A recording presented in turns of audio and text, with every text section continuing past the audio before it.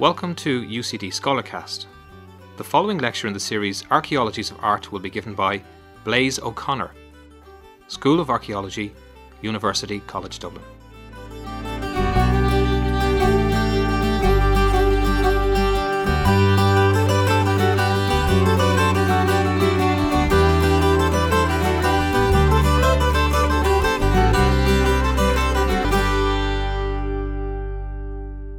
Dust and Debitage, Archaeology and Francis Bacon's Studio. In 2001, whilst working as an archaeologist in the survey department of Margaret Gowan and Company, I was fortunate enough to work as part of an interdisciplinary team under Gallery Director Barbara Dawson, Project Director Margarita Kapok, Senior Archaeologist Ed O'Donovan, and Conservator Mary McGrath during the reconstruction of Francis Bacon's painting studio. I arrived to what was then still a construction site near the back of Dublin City Gallery, the Hugh Lane, sheltering the architectural shell of the studio, which was bustling with conservators, builders and electricians, and whose steep stairwell entrance already plunged deep into the floor beside it. One of my favourite memories of those weeks was Ed's and my arrival each morning when we would step across the threshold of the studio doorway and into the space which, in spite of its dismantling in London, journey across the Irish Sea, and reconstruction in Dublin, still felt as if it belonged to Bacon. Ed would announce, or perhaps seek permission for, our entrance into the room, with the words, "Good morning, Francis." During the day, we couldn't help wondering if Bacon was looking upon us and our scientific labourings, almost absurd in their attention to detail, the respectful lengths we were going to in order to precision replicate a product of chaos and accident, and gleefully mocking us. I was struck by the ease with which archaeological processes could so readily be applied in this unusual context, the smooth conceptual shift required, and yet the strangeness and theatre of archaeology as a discipline that the project revealed to me. Archaeology as a performance event. The debitage and detritus had built up under all the familiar and complex laws of stratigraphy. Taphonomic forces, accumulation, sedimentation, reuse, repeated activity, truncation, champ operatoire. These staples of the archaeological thought process were all at home here. The films of dust that lay upon the surfaces of the long shelves at the back of the studio were carefully curated. These ephemeral contexts had been lovingly but scientifically bagged, their precise provenience labelled and archived along with all the thousands of other physical remnants. Rediscovered during the reconstruction, what was there to do but return the samples, dust, fluff, minute and unidentifiable fragments, to their correct respective shelves? In the same way that placing an object in a museum or gallery elevates its status from everyday object to display piece or artwork, the use of archaeologists in projects like the Bacon Studio perhaps lends their material further cultural weight and value. It firmly establishes the studio's status as a monument. The project can also be understood as part of the trend in historical archaeology towards exploring contemporary spaces and cultural practices. These approaches investigate alternative histories, previously undocumented in the traditional sense. Interrogating the material evidence for quotidian practices, they unveil people's engagement with physical places and assemblages with special attention to temporal and spatial context.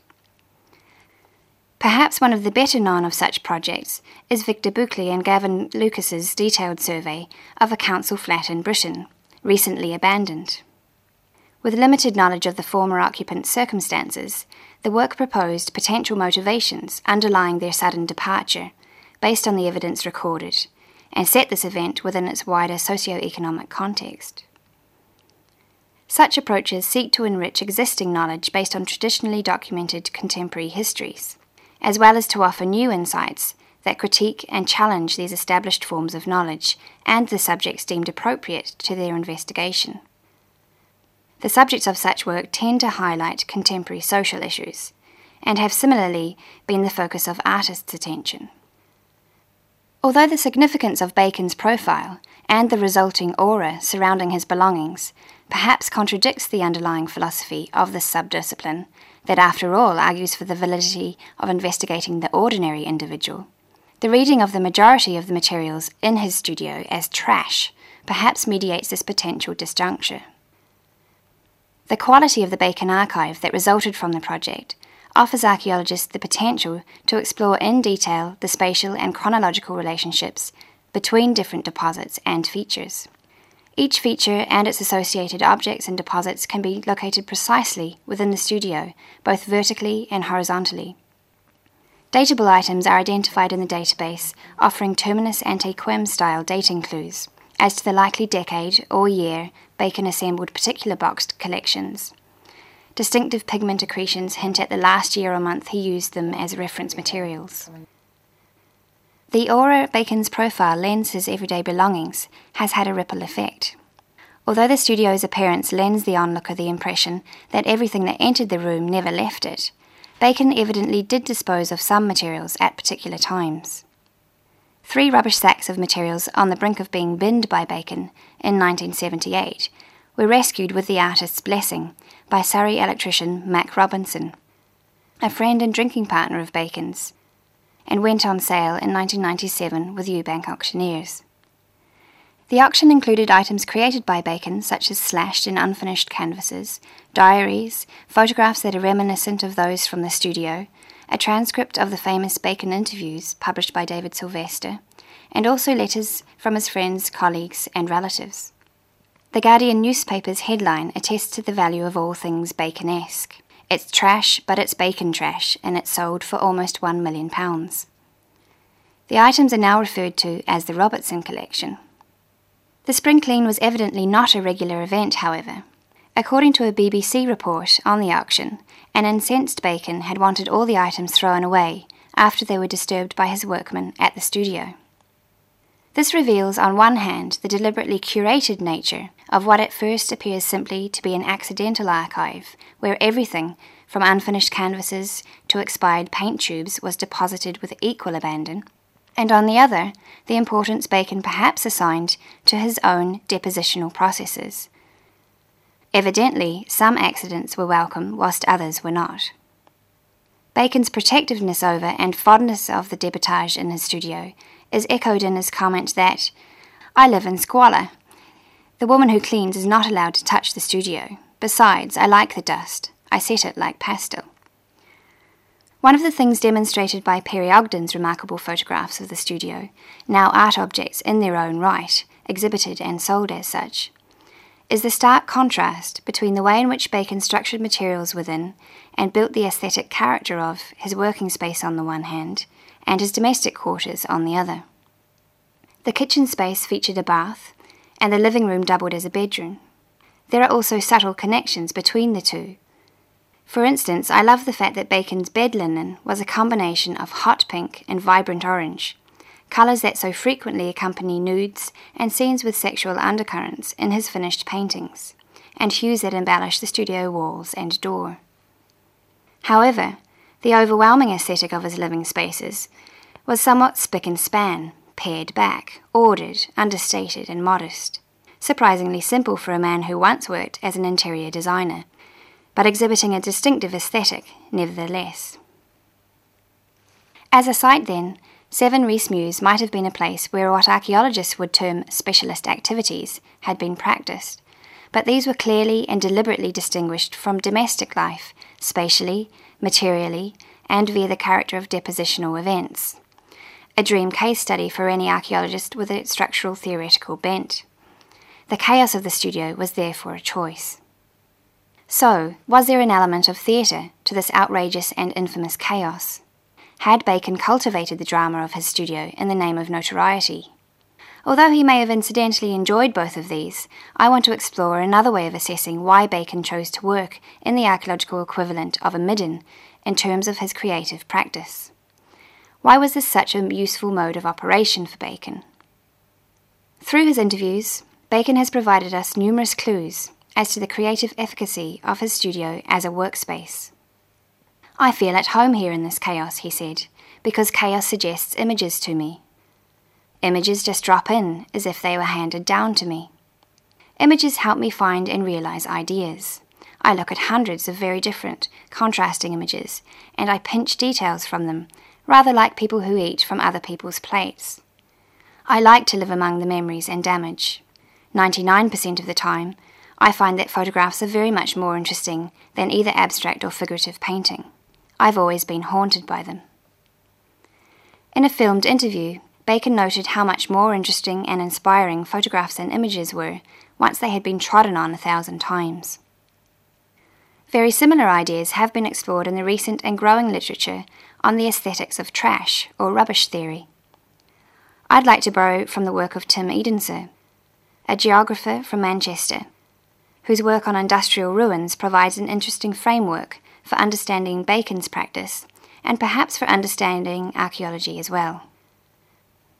Edensor describes the predictable, standardized, and proper ordering of objects in space that societies regularly enact, a place for everything and everything in its place. In capitalist society, there is no room for waste, which is carefully hidden through complex, concealed systems of collection and disposal. He goes on to outline the effects of the ruination and decay of discrete objects, disrupting, disordering, and introducing aesthetic properties that confound our normative ordering of the material world. The alternative aesthetics of detritus, material with unfamiliar sensual qualities, textures, odours, and sounds, confront the senses, sometimes causing surprising associations and memories, or perhaps hauntings in Bacon's terms, to resurface. This sensual assault heightens the awareness of the materiality of objects, inviting a more active engagement that is reminiscent of Bacon's treatment of material sources, and indeed his own canvases, 100 of which were recovered from the studio in a slashed state. Edensor describes the ruin as a space in which things can be engaged with, destroyed, and strewn around expressively, in contradistinction to interaction with things in regulated realms, where typically objects are visually beheld at a distance. In the ruin, there is no price to pay for destroying things.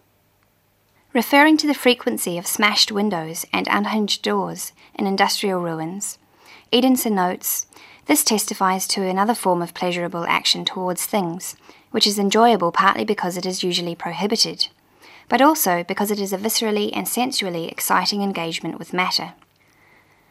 Edensor's description of objects undergoing decay and transformation strangely recalls some of the writhing and ambiguous forms of Bacon's paintings, as well as the paint-encrusted amalgamations of objects atop his studio tables and shelves.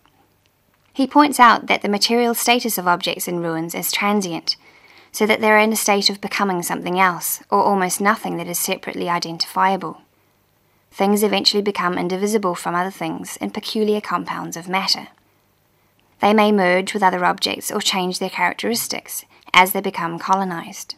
Things get wrapped around each other, penetrate each other, fuse to form weird mixtures of hybrids.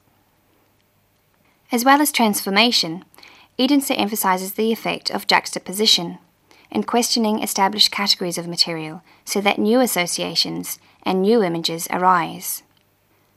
He states that in ruins, the appearance of an apparently chaotic blend can affront sensibilities more used to things that are conventionally aesthetically regulated. The patterns of association which emerge out of the arbitrary combination of things strike peculiar chords of meaning and supposition, and impart unfamiliar aesthetic qualities. The ad hoc montages of objects in ruins are not deliberately organized assemblies, but are fortuitous combinations which interrupt normative meanings. These happenstance montages comment ironically on the previously fixed meanings of their constituent objects. Juxtapositions have the effect of making the world look more peculiar than it did before. Archaeologist Michael Shanks has made similar comments in terms of archaeologists' engagement with the discarded materials in ancient deposits. He observes that a sensitivity to the strangeness of litter can reveal preconceptions about our cultural classifications. Such an everyday and mundane occurrence like litter can be surprising. There is, after Nietzsche, a well-worked argument that discovery and innovation arise from metaphor, the juxtaposition of what was previously considered separate. Litter creates. So too the fragment of the past evokes. Returning to the Bacon Studio reconstruction project, I'll admit that towards the end, the temptation to tuck an artefact of one's own, a votive deposit as evidence of one's own identity, in a discreet yet visible corner was strong. I was here too. We resisted in the name of scientific morality and company reputation. After our work was finished, in a moment that called for a final mark of closure, the desire for full and complete documentation of the entire event took over. In hyperdocumentation mode, I photographed my own Levi's, now dusty, paint-stained and linseed-scented, as a last archival effort, hard evidence of my engagement with Bacon's dust before it went into the washing machine. As Hugh Campbell, a colleague of mine, later pointed out, perhaps I should have put them on eBay. You've been listening to Blaise O'Connor, School of Archaeology, University College Dublin.